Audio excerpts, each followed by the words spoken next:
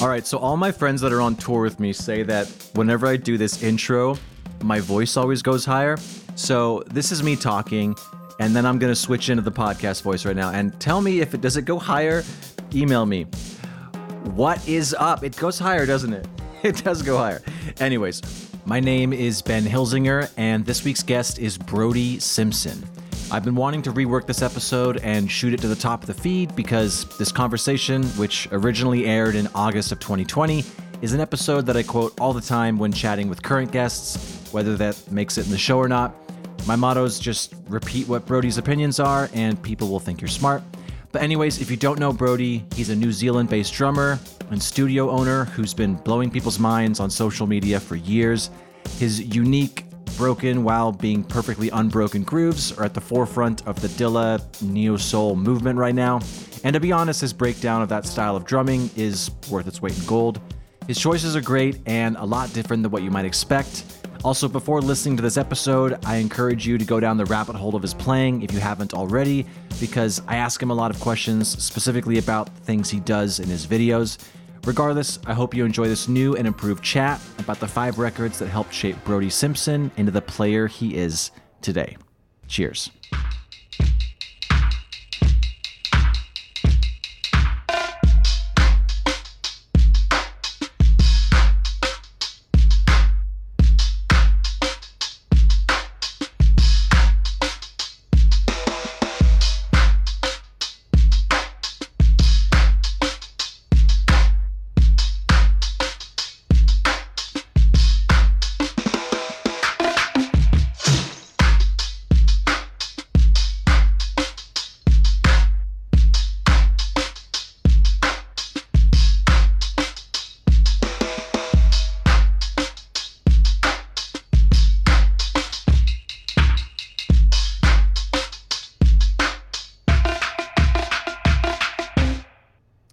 Man, I struggled with this.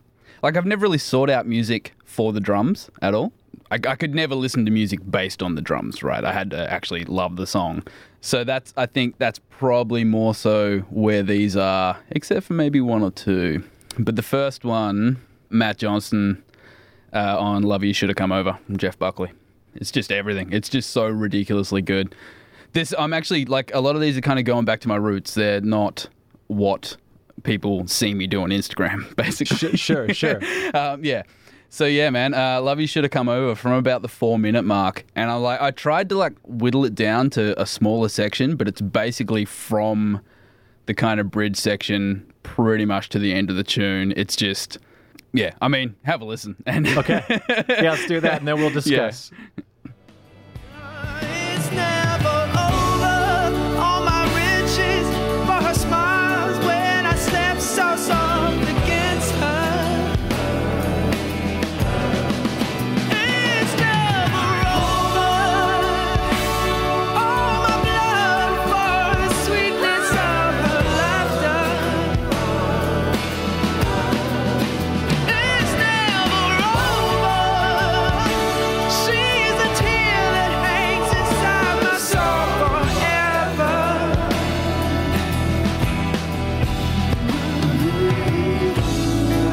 But maybe I'm just too young to keep good love from going wrong.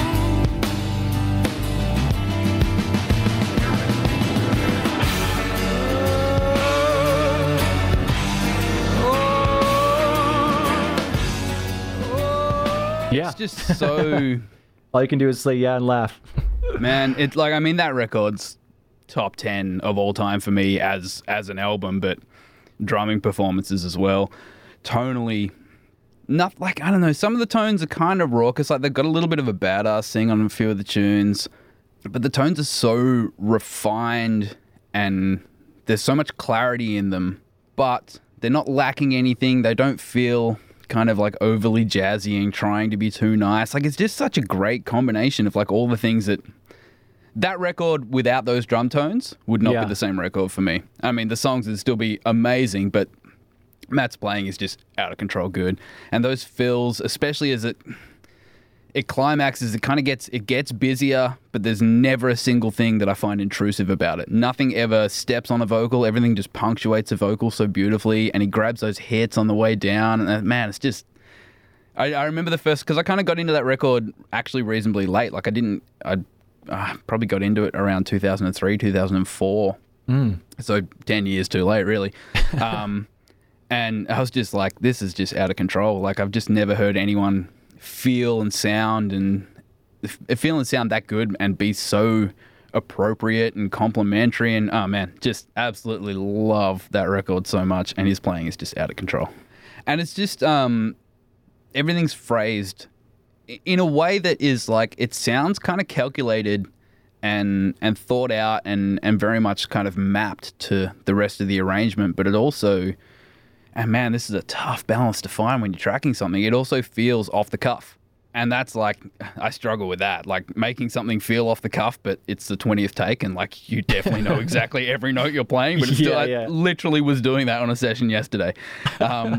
Just like, yeah, it's just got to feel more random. And I'm like, yeah, but I've done this 20 times now. It's like there's a part in my head. It's like really difficult to... Sure. Yeah. I don't know. There's something about his playing that just spoke to me immediately when I heard it. And I don't, like I say, I don't listen for the drums in a tune. It's not something I've ever really been interested in. But obviously, you know, if it's that good, it stands out and you start to take notice of what's actually happening. In a way where it doesn't stand out and distract you from anything. You just go, some real shit is happening here, and I should probably pay attention to it. I had this discussion, I think it kind of plays to the same point. I had this discussion with the artist I was working with yesterday. And I'm like, the whole idea behind this recording thing is, like, people are going to listen to this, and most of them aren't going to understand any of the technical aspects of the recording and mixing side of things, or even the technical aspects of the musical side of things, you know, the theoretical aspects and whatnot. But what you're trying to do at all times is not give them any reason to not quite like something and not know why they don't like it. Because if someone hears something and there's something about it they don't like, and they know what it is about it they don't like, they can maybe push that aside and be like, oh, well, it's just the fact that the snare's a bit weird. Yeah, that was a choice. But otherwise, otherwise, you know, the tune's rad. There's definitely records like that I listen to, like some early Shins records where I'm just like, I love these songs. I really can't get around these drum tones. But interesting. Okay. I know it's just the drum tones that are distracting me, kind of thing. Yeah. So that's a big thing, man. Like, just having everything not be distracting is such a great way to approach the entire game. Yeah. And this can kind of go into one of my questions I want to talk to you about, because you have some fun mic choices. Like you'll put like a D112 on your side snare, which is more of a bass drum microphone, and you'll put like a 7B under the ride. Is one of the ones on your list, is one of the options on your list kind of where you got weird drum ideas from, or where did that kind of bold choice come from? Not really. Like, I feel like I learned a lot of the technical side of the recording stuff just from YouTube. Well, I mean, firstly from buying a studio with my business partner and going, holy shit, I need to learn how to record stuff. Yeah. A lot of the mic choices are just kind of from messing around. The D112 on snare thing came from having, because I use the D112 on my floor tom pretty much all the time. Mm-hmm. And I would go to do a video and I'd be like, I don't want a floor tom. I'll stick a snare over there and just leave the D on 12 there. Okay. And the first time I did it, I'm like, yeah, I'm going to have to mix the shit out of this to make this a thing. And then I listened back to it and I went, actually, no, I'm not. This is fantastic. Like, I totally, absolutely love this. Because there's a different kind of pressure to like a bass instrument microphone. Like they kind of handle a transient response maybe a little differently to something like an SM7 or SM57. Mm-hmm.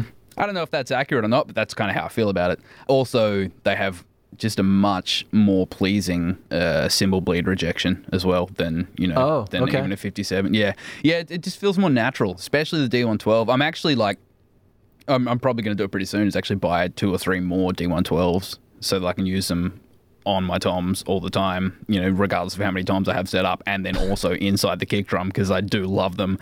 It's been relegated to a floor tom mic for so long, but it's one of my favorite bass drum mics. It gets a really bad rap for bass drum from a lot of people, but it gets the basketball effect, but that's just if you don't know how to, and I include myself in this, if you don't know how to tune your drums that well. Oh man, I actually recently started embracing the whole basketball thing. I'm just like, I want an open bass drum tone I don't want to put stuff in there. I don't want to shorten the note, but I need to put something in there to get rid of the basketball thing. I did a few drum and bass things a little while ago, and I'm just going to use the basketball thing. It's going to be a weird top end effect on the kick drum sound. It's totally cool.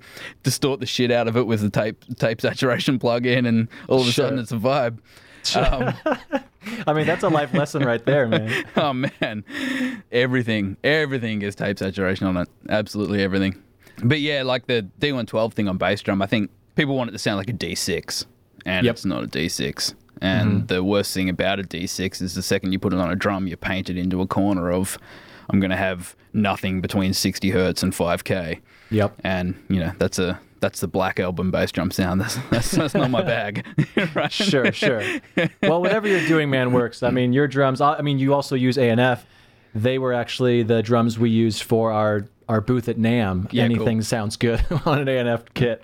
That was actually the biggest thing for me with going to A&F. Because I don't need to be with a drum company at all. But what I did need, and very much at the time that Rami first approached me, I needed some inspiration. I needed some new toys that were going to behave differently. Sure. And it's not like the stuff I had before couldn't do different shit to what I was doing with it, but you just kind of get in a particular groove and you assign a role to the instruments you have, and it's kind of harder to break out from that and try new things with them because they do a particular thing. Whereas with the A&F stuff, I got a bunch of drums. I got a bunch of snares first before any of the actual toms and bass drums rocked up. I started tuning them. I tuned a couple of them sort of the same way that I had been tuning a bunch of my other snares, and I just went, nah, it's not it. And then I just messed around with them. I spent days on these things, and I found little quirks, and I went, that is exactly what I needed. And it was just such an eye-opening thing, man. It was just, those drums have been such a pleasure to record. I literally have not, I've still got a vintage Sonar kit, and a 60s Ludwig kit, and a few other bits and pieces laying around. I literally haven't put up any of the other drums since I got any of the A&F stuff on any sessions on anything at all. It's been rad. All right, well, let's number 2. You know what? Let's go things that I have a few more specifics for. Okay. So, Drain You by Nirvana. This tune has just one very specific thing, which I think is, I doubt it was even considered, but I think it's a pure stroke of genius. And I'll just basically from the top of the tune, the intro and the first groove. All right. One baby to another says I'm lucky to meet you. I don't care what you think, this is about me. It is now my duty to completely drain you. I travel through to end up in your... So the thing, I don't know why this tickles me so much, but the thing I love so much about that drum part is the fact that he didn't come in on the and 4, where the distortion kicks in. Sure, yeah. And it's one of those things where, like, in my head, I've built it up to, like, they all sat around in the studio with Butch going, don't know about the intro of this tune, guys. Like, it's a little something generic, about that one's not hitting. And then, it was this stroke of genius. It was like, I just won't intro the drum part. But I'm sure that didn't happen at all. I'm pretty sure instinctually Dave Grohl knows how to play a drum part.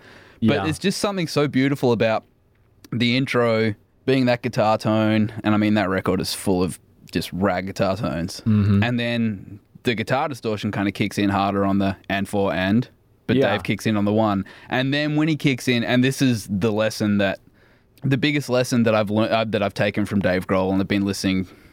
Well, I started listening to Nirvana when I was like probably 94, and he would solidify a part from the get-go, and that's the part. Yeah. And it's just rock solid, and it doesn't waver. It's not a drum part in the sense that, he's finding these little spaces to put little nuanced things. He's literally just going, here's the drums, this is how it goes, song done. And it's just so beautiful. And especially that groove, every bar starts with the double crash. Yep. Hats are on quarters, and it's the same thing, every single bar. And it's just so perfect. We actually it's a saying that we have in the studio every time we're recording anyone, any rock drummer or kind of drummer from like a hardcore band or anything like that, and they're doing something kind of mid-tempo, it's always, what would Dave Grohl do? And I used to have a sign. I used to have a sign that I would hold up to the window of the live room, just WWDGD, because it's just such a great example. And I had one like young kid from a hardcore band, and it was kind of that mid-tempo kind of bro-y hardcore stuff. I said to him, like, just think, like, what would Dave Grohl do? Like, he wouldn't do weird little linear thing, ride bell, cymbal grab, then go to the next section. He would just go flam, next section. And that is infinitely tougher. Mm-hmm. And he's like, yeah, but, you know, I just don't think Nirvana's really appropriate to what we do. And I'm like, well, that's where you're dead wrong. It is remarkably appropriate to everything. Yeah, no rock band should ever say that sentence. You can't. They were just so important. And the reason they were so important was that everything was in its right place without sounding generic or stale whatsoever. Mm-hmm. Just, yeah, adore that record. Dude's genius. Seems like a rag guy as well. He's on the list of people that I kind of need to meet before I die. Sure. I've just turned 35, so I haven't got a whole lot of time, bro. I'm 33, man. I'm right behind you, so... Hey, y'all. I wanted to talk to you about a drum I've recently received from Preston at Vessel Drum Co. It's an ocean patinaed 14 by 5.5 snare drum, and it's incredible. It's got a 1.5 millimeter shell, brass shell, with 10 lugs, chrome over brass triple flange hoops, a trick 3-position strainer, 42 strand wires. It's lovely, it's loud, and it cuts and records as beautiful as a piece of butter cake. And Preston, actually, this is why it's called the ocean patina, is he covers the shell with seaweed and then drops it in the ocean for a certain period of time, and then it patinas with all these crazy cool designs. And if you all remember, Preston was actually one of the first guests on the podcast. When I first started out, I didn't really know what the Big Fat Five format was going to be, or if it was going to be even Big Fat Five at all. But I went to his garage, his where he makes all of his drums. It was really cool. He walked me through. The episode is essentially from start to finish what happens with a drum, and it was a really fun episode. It's now archived at bigfatsnaredrum.com, just because it doesn't fit the format of Big Fat 5. I want you to get back to the show, but go check it out. This drum is beautiful, and he actually let me use it on an Eve 6 tour, and I didn't keep it, and I regretted it ever since then, just because I was trying to pinch pennies at the time, and I just kept thinking about it. And so the opportunity to get it again was presented, and it is one of my favorite drums. So the ocean patinaed 14 by 5.5 snare drum, check it out. Reach out to me, go to Vessel Drum Co. The Instagram's just at Vessel Drum Co. and check it out. It's amazing. It's beautiful. Sounds great. Bye. I mean, I could talk about Dave all day, but let's go to number 3. All right, let's go He Won't Go by Adele. Okay. It's Chris Dave. Oh my gosh, okay. Yeah, right. I mean, do we even need to listen to it? We all know how good this is going to be. Yeah. Is there a certain spot you want me to... Yeah, go from 321. Yesterday, he said to hold my breath and sit and wait. I'll be home so soon I won't be late. He won't go. He can't do it on his own. If this ain't love, then what is? He's willing to take the risk. So I won't go. He can't do it on his own. If this ain't love, then what is? I'm willing to take the risk. 'Cause he won't go. Now, this is one of those rare moments where, like, I dig that song. I didn't really care about that record all that much. It wasn't really my vibe, but it's a great tune. There's a bunch of cool tunes on that record. That's one of those tunes where I go, I care about the drums a lot in this song, probably more so than I care about the song. It's just like it's a groove masterclass. It's Absolutely. And it's restraint, not so much in, like, if he's hitting all the accents, but how he's hitting the accents. Nothing gets boisterous. No cymbals take off. The sounds are killer. especially like the first fill that kind of happens in that section before that sick like snare build triplet kick thing that happens. The first fill that happens and you hear the floor tom and it's just like way over to the other side, dead, super low. I mean, it kind of sounds very much like it could have been a bass drum sort of thing. It's just such a great performance, man. The whole tune is amazing. Groove is just, I mean, everyone knows Chris Dave's groove is just next level. And it's something that's similar to one of my choices when we first did this was Evil by Interpol, where Sam is very, very cognizant of the timing that his hi-hat is open. A lot of people just like, okay, there's a hi-hat bark. As long as I get that open on the downbeat or wherever I need to accent it. But he's like, there's times when he's doing a tss and a tss. There's like a 32nd note, 16th note, 8th note, length. Yeah, there's so much more nuance in that one little act. It's really funny you mentioned that. That's something that I've been paying a ton of attention to in my playing recently, and something I've been working on quite a bit. Yeah. Is hi-hat length. You know, if I open this on the and before the next downbeat, does it need to ring until the downbeat? Exactly. Or can it feel, especially with the kind of boom bappy sort of hip hoppy sounds that I've been doing, wanting the hi-hat to sound like someone chopped the loop awkwardly, so it almost like glitches. It's like nice, yeah. Awkward length of hi-hat open that literally does sound like the hi-hat loop happens to have been edited in a very different place to the kick and snare loop. That's awesome. And it's a lot of fun and so much more of a head fuck than you expect it's going to be, right? Sure, oh yeah. Like I've spent hours laboring over that shit. It's ridiculous. And it's also, you kind of have to use a different amount of pressure on your left foot for like the shorter hits. Because I found like if I'm kind of putting a part together and I want to have like a longer hi-hat open, I'm a big fan of hi-hat open on the and of the one instead of like playing multiple bass drums at the front of a bar. It just doesn't, feels like it doesn't cloud the one quite so hard, especially with a longer bass drum tone. And it's like it has to be a different kind of openness for that than it does for like a short bark that kind of cuts off awkwardly or cuts off in a weird spot. And it's also almost how you actually hit the cymbal, whether or not you kind of chunk the edge, or I find for like the really short kind of glitchy barks that I actually want to slap the top of the cymbal more to get like a much sharper sound and also not open it quite as much. And I'm sure these are all things I'm stressing over unnecessarily, but like I feel like that shit makes the biggest difference. I've been having fun with talking about like clouding up the one. I actually referenced it. It's also in that same song by Interpol, where a lot of times Sam, just across the whole catalog, he will not bring in the hi-hat till maybe beats 3. He'll do something, then boom, tat, ding, ding, tat. He wants to give that downbeat. It's whether it's a cymbal wash or just anything. He just, because I mean, everyone goes, I have to hit that crash cymbal, then get there right away and keep that groove going. Yeah. It's like, you don't. Again, something that I was doing on the session I was doing yesterday. I'm just like, why is this part feeling so pushed at the front of the bar? And it was like kind of a rolly, marchy snare part in this super dark kind of ambient tune that we've been going mental on this EP we've been working on. It's like we're throwing so much shit at it, and it's been so much fun. But yeah, it took me a minute to realize. I'm like, don't start the roll immediately off the downbeat. Like just play the crash, let that sizzle for a couple of beats, come in on like I think I ended up actually coming in on the R of 1 to lead into the backbeat. Oh, cool. I feel like as drummers we spend way too much time worrying about the backbeat. The downbeat is like, I don't know, I'm almost starting to feel like it's more important. Right? Well, and Benny Greb talks about that, where he like having the metronome on the upbeat, because a lot of people, they're like, oh, this thing is here, so it's like already reinforced, you don't think about it.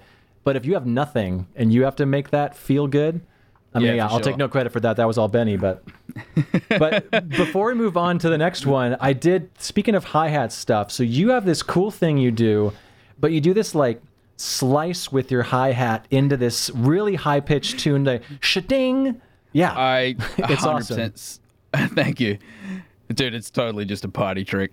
Like, it's so much fun. And it's also really hard to insert into, like, because I just find myself now trying to insert it at the end of like a little turnaround or fill, so I can kind of like slam into a 4 and have a gap before I then restart the groove. Yeah. I 100% stole it from Lionel Lewis I saw him do it one time in one video and just went, greatest thing anyone's ever done. It's mine. I've got to keep using that. And I, like normally if people ask me about it, like on Instagram or whatever, I normally say I stole it from Lionel Lewis. This is not my thing. Sure. It's just, I don't know. It's just a fun thing. It's actually surprisingly tricky. And the hardest thing about it, I find myself a lot of the time, if I'm playing like a high pitched snare, like I want the high pitched snare, but I also kind of want the fatness of the backbeat without quite so much of the overtone. I play the stick backwards. It doesn't work very well at all when you've got the stick backwards, because you kind of need the tip to grab at the end of the swipe. Oh, so sure. I've spent like probably like 15 minutes on it the other day trying to like figure out if I can make it sound better with the butt end of the stick. Yeah. It just wasn't working, so I've just got to get way better at flicking the stick around real quick, I think. It's just a fun trick, man. I spend a lot of time now figuring out how to make my drum sounds occupy more space in terms of their length as opposed to in terms of playing more hits. And that's one of those things, like trying to have like a legato note on a drum. Kind of works on the same sort of thing. Like instead of playing like a little sort of 5-stroke roll, which would kind of like into the one or into the backbeat, I want it to be more of a yeah. So it just has that slightly legato thing, and it's also a very electronic sound. It sounds like a reverse snare reverb or a reverse cymbal. So yeah, it's awesome. Go check it out, guys. All right, so number 4. All right, let's go with The Package by A Perfect Circle. Is that Josh? Josh, yeah. One of the greatest. So, I mean, the whole intro, but basically the whole top of the tune, the kind of percussive thing he's doing, I absolutely adore. That goes for ages, though, so you can probably skip to like 30 seconds in and have a bit of a listen to that for a bit. But then from 4:23 onwards, there's just some very perfect snare fills. Let me start with 30 seconds-ish, and then we'll jump to the 4-minute mark.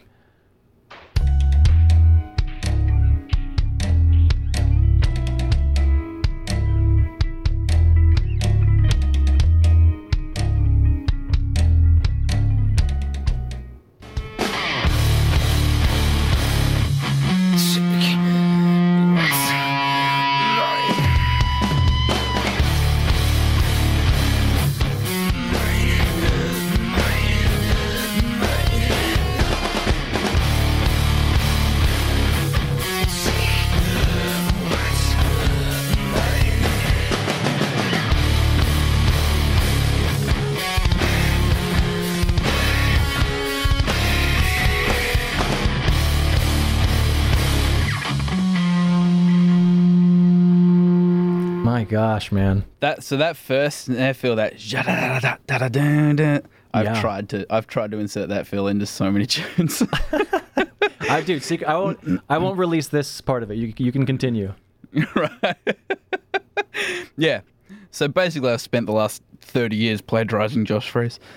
I wonder if those rhythms were the guitar just went off his take, or if that was a part that they talked about first. So I'm not sure what record it was. It may have been the first album, Murder Noms, but I'd heard that basically the drums that are on the record were Josh's roughs that were like kind of the pre-prod things that were just like a one and done kind of vibe.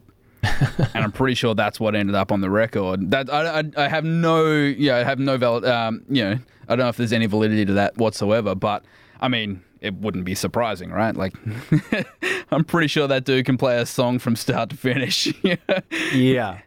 Yeah, the intro section of that song, it was one of the first moments where I started to kind of take notice of drum production, because it kind of, as that part progresses from the more percussive thing, he goes to playing it on a snare without the wires on, and the sound's really quite claustrophobic, and there's like a real kind of pokiness to the attack of the kick. It all feels very close. And it really complements the vocal part as well. And he goes through that part, the percussive thing where he moves from rims to snare and whatnot. He kind of adds in the hat, keeping time, and he builds it like ever so slightly, but the part doesn't change a hell of a lot. All he does is just ramp and, peak and trough the dynamics of the part. Mm-hmm. And I just thought it was such a great thing. I do fairly vividly remember kind of really analyzing that part and really just being like right in it and just rewinding to the top of that tune over and over and over again. Again, a solidified part that doesn't really waver. Texturally, it kind of changes. Dynamically, it kind of ebbs and flows, but it is a part that's just, it's there from the top and it keeps going until the song needs an actual change. And I just love that shit, man. I think people spend so much time, and me myself as well, like I'm super guilty of this, of just thinking, all right, new section, new part. It's just not the case. Like just, like certain tunes, you're just like, man, if I could do absolutely nothing and it still sounded like there was drums on this record, that's exactly what needs to happen. Well, and to piggyback off that, I think I'm right on this. I think he was on the song. It's just funny, I'm referencing this from your awesome suggestion to this, Skater Boy by Avril Lavigne. I'm pretty sure that I heard him that he didn't even know. He just recorded it. Then 6 months later, he heard it on the radio and he's like, oh, that's that song I was recording. But that song is just boom, tat, boom, boom, tat, boom, almost the whole song. Back in high school, before I even knew who Josh Freese was, really, I remember just that was such an easy part, but he just stuck to it, and it was so badass, and made that otherwise pop song such a thing I would love to drum along to. There was another tune that I heard in that kind of ilk, you kind of Avril Lavigne kind of vibe. I remember hearing it on the radio some years ago and going, I know that's Josh Freese. And I'm pretty sure I went and looked it up and it was Josh Freese. And like I say, there was no part about it that was like, I feel like I've heard him do that thing before. It just kind of sounded and felt like Josh Freese. Yeah. And I remember being like pretty stoked that it was actually him, going, fuck yes, that's so cool that he's doing pretty bog standard session drumming stuff, but it sounds like him. And that's such a goal to aspire to, which is, crazy hard. I don't think he's ever walked out of a session not giving it his all. Oh, 100% no. I mean, he's a professional for sure, but it's also like, even in the most weird songs, you're like, he still killed it. I mean, he still gave it that was his favorite drum part to play in that moment of all time. Yeah. This is the thing. I mean, this is the thing with playing, on other people's tunes. It's like, there's a pretty good chance you might hate the tune, but you are still in the studio playing drums, like you're not shoveling manure, like you're not, you're not unclogging someone's toilet, all like very noble professions that I just don't want to do because I'd much rather be playing drums. Like, so at the end of the day, even if you're recording a shit tune, which is going to happen, 100% going to happen. You can't like everything you do, but you are still in a studio playing drums and hopefully getting some sort of remuneration for it. Like, I think that's a good enough reason to do it well. I'm going to assume that word meant get paid for it because you're a lot smarter than me, but that was a nice word. Look, let's say I'm going to assume that as well now because I'm second guessing it. All right, let's see. I'm trying to fit in some. Okay, so one of my favorite things you do this like upside down snare thing a lot. What's the origin of that? That plays in so beautifully into the next tune. Well, there we go. Well done. I don't know where I saw it or if I even saw it. I mean, that probably, it definitely would have kind of fit in around the time that I was kind of getting pretty sick of all the drum sounds that I was pulling and playing. So that's probably a very big part of it. Or maybe I just felt like going through countless numbers of snare bottom heads for no good reason. Maybe I just felt my wallet was just way too heavy that week. And I thought, you know what? I got to throw all this shit away. Gosh, we all know what that feels like. Yeah.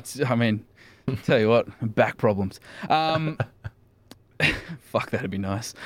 Yeah, I'm not really sure where it came from, but it does play beautifully into the next thing. So I think I just tried it and I just went, that sounds way more like a sample than a snare drum. Do you ever mess with different, like a batter side head, like a single ply 10 mil, or is it always just a diplomat, The best results I've had from that particular technique were actually, I think it's pretty much irrelevant what drum it would be on, but I was using one of the Evans Reso 7, the 7 mil Reso heads. It's kind of like a diplomat weight. They're coated, the Reso 7s. One of them without any other heads, so it's just a single-sided drum. Oh, cool. So kind of like set up kind of like a timbali, but playing on the snare side with the wires right there on the head. Yeah. And that was a really cool sound, and it made me kind of want to play dance hall beats. Like it just kind of had that. It felt like that. It was kind of sick. Sure. And also you could mic it straight up into the shell. Oh, yeah, perfect. Directly under the snare wires, and it just had like this pressure about it that was amazing for gating, which is something that I'd pay a lot of attention to. It was amazing for gating, and it just had an immediacy and like a real kind of punch about it that wasn't particularly bottom heavy, and wasn't like a real sharp kind of clicky top end. It was just like it just kind of hit you. That was one of the better results. But since I got I've got a little 12x3 Rude Boy from A&F, and that's got the internal wires. And I actually kind of get that same vibe by turning the actual snare wires off and putting the internal wires touching the bottom head, and then playing the batter head. I remember like when I first got it, I hadn't even really used it, and I had someone come in to track some drums on the tune.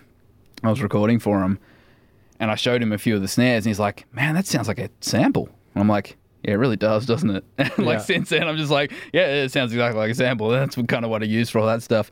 And yeah, that kind of has that similar vibe where it's not particularly snary in terms of having like a nice kind of decay, and it doesn't feel like you're choking the drum out trying to get like a really tight snare response. It just kind of it's just what it sounds like. I've been meaning to go back to the upside down snare thing. I think I need to get something from A&F, like maybe like a 10-inch would be really fun for that kind of vibe. Maybe have them make you something that has a snare bed on the top and bottom, and just a double snared something. We'll see. All right. Well, yeah. Let's see what this ties into. Now the build up is amazing. So it's Skater Boy by Avril Lavigne. No. So Hood Politics by Kendrick Lamar. So it's off To Pimp a Butterfly. You'll hear the groove immediately and know exactly why it ties in. I've been A1 since day one, you niggas boo-boo. Your own boy, you block that you're from, boo-boo. Little hoes you went to school with, boo-boo. Baby mama and your new bitch, boo-boo. We was in the hood, 14 with the deuce. 14 years later, going hard like we used to on the dead homies. On the dead homies. Is that you? That sounds like you playing that part, man.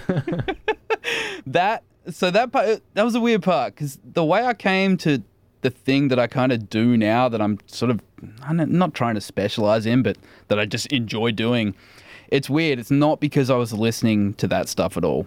And for the most part, I kind of still don't. I came to it from like a completely different, like, I was just messing around with shit, trying to combine like different kind of grids.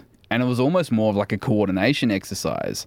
And so when I first started doing it, trying to sort of swing something and something else was straight and that kind of stuff, it was very not musical and very kind of rigid, and things were kind of rubbing against each other in a manner that wasn't complementary. Whatever I was doing that was trying to stay straight would kind of really start to glitch out and go to shit whenever what I was doing was trying to swing would get too close to it. And it was a really ugly thing, but that's kind of how I came across it. And I'd started hearing and listening to a little bit of your kind of more neo soul stuff and your kind of future jazz, kind of like Hiatus Coyote and that sort of stuff. Yeah. And I love it, but I can't listen to it. You know what I mean? Like it's just like a little bit too much for me, and I think it's maybe because I'm just like I've never really clicked with jazz, and I wish I had. I feel like I would have so much more facility if I'd actually worked on jazz. You're preaching to the choir, man. Yeah. Yeah. I just prefer like a solid hooky chorus. Yeah. So I kind of started hearing that stuff, and I'm like, right, okay. So there's the thing that I've kind of stumbled across myself that I've been working on. It's definitely present in this kind of stuff. And, going back to, the D'Angelo tunes and Erykah Badu and stuff like that. But I still wasn't really listening to that stuff. And then I'd been dabbling with different kind of hip-hop tunes and listening to stuff. And then I heard To Pimp a Butterfly. And I went, fuck, this is the hip-hop record that I've been waiting for to properly get me into this genre. And then I was listening to the record and I heard that tune and I went, this is exactly what I have been trying to do. Yeah, dude, seriously. I don't have a religious bone in my body, but I'm pretty sure someone divine delivered that to me on a silver platter. So like that was like, it was like a moment where I just went, shit, that's how you do it. You don't fuck around with every bar. You don't add something new. You don't take something away. It's like, this is the beat. This is how it goes. It has an inherent feel, and we loop that feel. So no matter how wonky it might be, it feels amazing because it's the same thing every single time. And I love that. I mean, I think that's kind of a running theme. Is that like, I like a solidified part. I think I need that to kind of organize my brain. So yeah, and then there was a kind of an interesting story. I've never once done a drum cover or ever really wanted to, but I was screwing around with the upside down snare thing, and I'd been listening to that Kendrick record over and over and over again, and I went, oh shit, that's the Hood Politics snare sound. So I spent like a couple of hours, I tracked the groove, and then I spent a couple of hours kind of messing with a mix, trying to get it to sound like it. And I got it to a point where I'm like, this kind of sounds quite a bit like the record. And I was really stoked with it. And then I posted it on Instagram. I'm like, I don't do covers, but I love this groove. And I was really happy with these sounds. This is, my version of Hood Politics. And like, I actually went back and looked at it a little while ago, and I'm like, yeah, fuck, I was so far off. Oh, please. Sonically, it was okay. Playing wise, I didn't understand the nuances in the playing quite so much. I knew the hi-hat was late, and I knew the hi-hat was swung, but it's really hard to... So, I mean, to really break that groove down, the kick is just 1E pretty straight. Okay. The snares on 2 and 4. And the hi-hat is displaced by a certain amount and then also swung on top of that displacement. But the hardest thing about that is that when you displace the hi-hat, when you hear it against like the downbeat or the backbeat, it kind of feels a bit like a flam. So you're not really aware of the maybe subdivision that's implied by the displacement. But when it's on its own, on the upbeat, you start to become aware of, okay, this isn't sitting on the end. This is sitting somewhere after the end. Is it sitting on the art of the triplet? Or is, it becomes like a weird middle ground where you kind of just have to really feel it out. So learning how to displace and then imply some swing on top of that where it's not a shuffle, it's still somewhere in between. But if you were to put it on a shuffle grid, it's probably pretty close to being on the triplet because it's displaced and slightly swung. So it's like, it's this whole thing that I spend way too much time obsessing over, but I just went, oh shit, that's how you do it. And why have I been fucking around with all this stuff? Why have I been trying to like, all right, so if I do a septuplet here and then a quintuplet here and then I kind of imply this and then I'll shuffle this bit and play this bit straight. I just went, no, fuck, that's ridiculous. That groove is just sick and it's super minimal and it has that one nuance thing, which is the hi-hat placement. So I think I Wikipedia'd it before because I was like, someone had told me that it was Spot C right on that tune. I was going to ask you who, do you know who it is? Yeah. Yeah.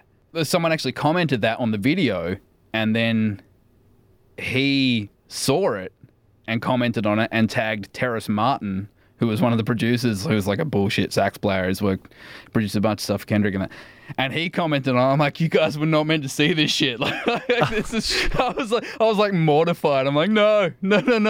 This is, please don't watch this. So I think he did the drums for it because he commented something like, oh, that's how I did it, kind of thing. And I was pretty fucking chuffed with that, but I was also, horribly embarrassed that they'd seen it.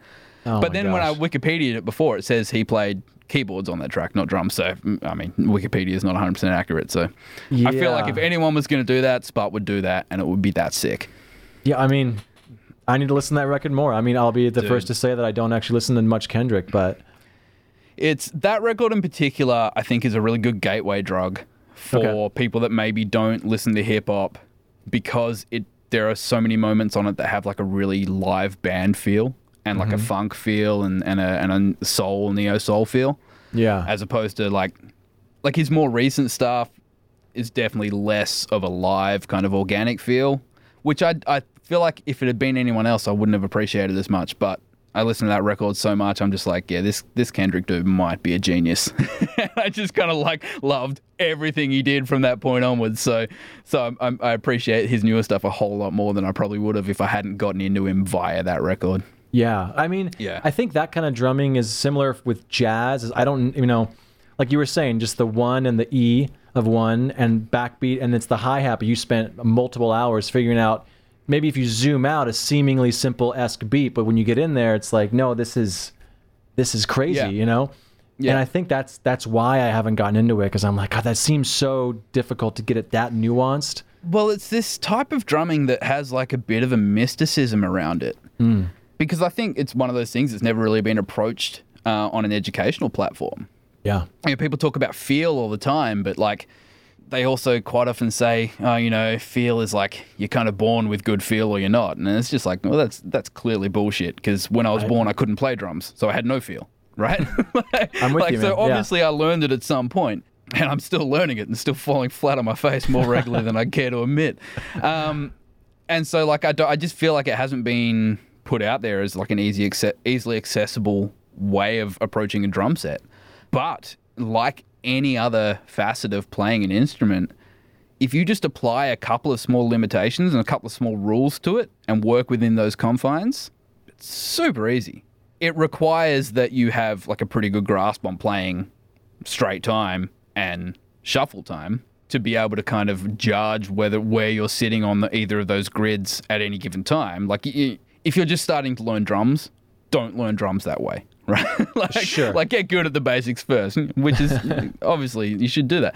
But yeah, it's not like there's no mysticism about it. There's nothing esoteric about it whatsoever. It's like you can apply a small number of limitations and rules to it and start to refine that feel. And pretty easily, actually. I've done quite a few lessons with people, and like it always takes a minute to click. like It's like, all you got to do, man, is just don't play your hi-hat at the same time as your snare. Play it a little bit late. And like 15 minutes later, they just go, I don't, why? No. Does not compute. Yeah, pretty much. I mean, it's kind of, in a lot of ways, it's the exact opposite of what you've tried your entire drumming journey to do. But yeah, it's not a super difficult thing. It just requires, I think, and this is why I've gravitated towards it, is because I get very neurotic and I sort of really pore over the minutiae of these things. It requires an attention to detail and like a real constant analysis and reference of like, okay, where am I sitting now? Like, do I remember how bar 1 felt? Because bar 2 maybe felt a bit different. And yeah. So it's that kind of stuff. And that's the shit that I enjoy, man. I've got to say, honorable mentions, because I never got to them. Please do, yeah. I basically wanted to listen to Super Unknown from start to finish, because Matt Cameron is, I think, one of the greatest to ever do it. Okay. And I would have actually done one of those songs as the first thing, but I couldn't pick one. It's like I just straight up couldn't pick anything. I'm like, Black Hole Sun was kind of like my introduction to it, so I should probably pick that. And I'm like, but then the groove from The Day I Tried to Live is like the best thing that's ever. So please go and listen to Matt Cameron playing with Soundgarden and Pearl Jam, but mostly Soundgarden for me.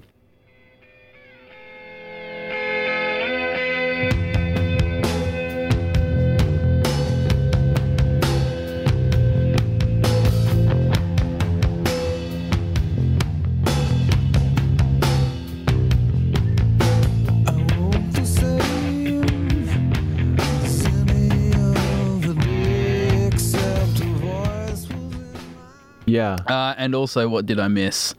Oh, and then Silverchair, Ben Gillies from Silverchair, who are an Australian band who were like huge when they were really young, and then I think maybe less kind of huge internationally, but still like a massive band. They were like, when I was 9, they were like 15, and they got huge when they were 15. And so I was like, these are kids too. So I was like, this is what I need to do. So he was like my favorite drummer for like a really long time. They were my favorite band for a really long time as well. So I couldn't pick a song of theirs either. So I just skipped it.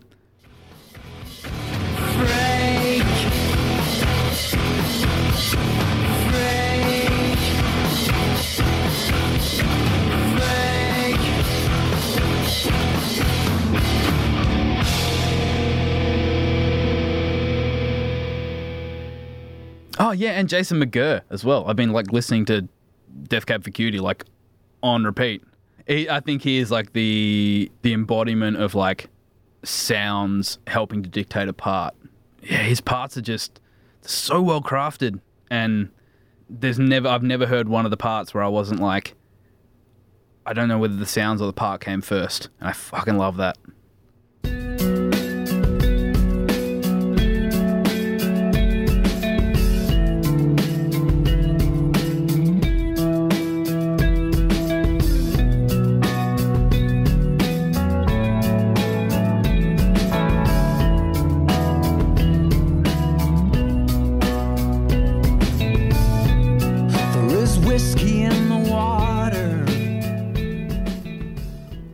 Man, the first year I went to NAMM, I was standing just outside the little cafeteria area, and I saw Jason walking out, like he just paid for some food or whatever, and I spotted him, and I'm like, I think maybe he follows me on Instagram, because I wouldn't normally like cold call someone and just be like, hey man, I fucking love what you do. I'm like, yeah. Maybe there might be some recognition. So I'm like, I should go, I got to go and talk to him.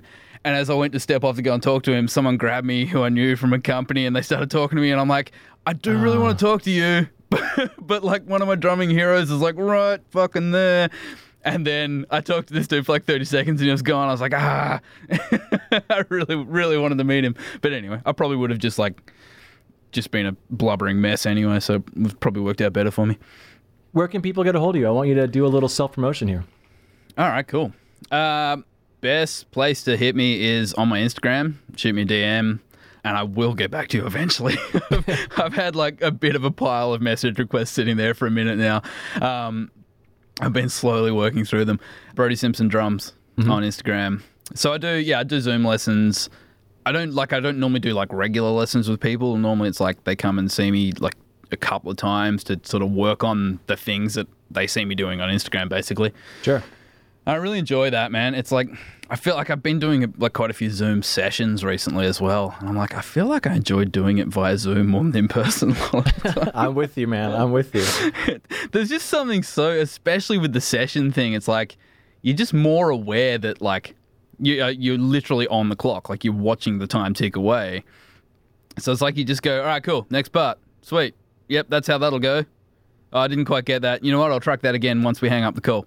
And then like, 30 minutes later, you're like, all right, we've tracked that song. And I just go and put the files together and send it off. It's beautiful. So yeah. The lessons are kind of like that. And yeah, people have been really coming to me about the kind of the different groove and feel things, which I love teaching. I think most people are kind of surprised at the basics that it generally goes back to. It's not the same as like a rock groove where it's like, all right, so you're going to play these ones here, and these ones here. It's like you kind of need to go over a few kind of basic concepts and work them up to a certain point to develop the tools to kind of understand the weird displaced thing enough to play it to where it doesn't sound like you're just playing out of time. So yeah, it's an interesting process, man. It's one that I've really started figuring out over the last 6 months because people have been asking me about it a lot. So, well, the thing I love too about your playing, I mean, your left hand is the control you have on your left hand is huge. It's funny. The last few times I've been having drummers on, I've just been like, so I was talking to Matt in class, and I was like, I was looking at your left index finger, and I was like, it comes across like I really focus on the drummers, like what's that doing? But yeah, I mean, your technique is top notch, man. It's really inspiring. So, oh, thank you so much. That, you know what? So much of my lessons go back to controlled strokes like that. Like it literally. Should. It's, man, the dynamics are absolutely everything, and dynamics are achieved through controlled strokes. And it's like dynamics and repeatability of dynamics that's a groove, basically. Like it feels good. And I think the main way I came across this, and I've said this to so many people, is like editing drummers that I've recorded. And like, it's a tune where it's like, all right, I'm just going to hard grid these drums. And you hard grid them, and you just go, still kind of sounds out of time. And it's purely down to the dynamics. That's interesting. Yeah, well, that's why a lot of times when I'm gridded out, I'm like, your grid's wrong. It's no, I'm just no, I'm just still. You got not one of that those good. Old school metronome grids. It's just yeah. All right, man. Well, thanks for being on the show again, and I'll drop in all that audio and Rad. Have a good day, man. Thank you. Thanks, man. You too. And that's the show. If you're listening on a platform that allows ratings and reviews, do that. It helps more people find the show, so it'll get bigger and better, and hopefully I'll have a chance to sell out one day. But you'll be an OG listener that can brag to all your friends. Anyways, why don't you go and check us out at bigfatsnaredrum.com and follow us on all the socials. Just search for Big Fat Snare Drum and you will find us. The show is edited in part using iZotope RX Audio Editor. It's amazing, so go check that out at iZotope.com. And thanks again to Gunnar Olsen for the theme music. Bye!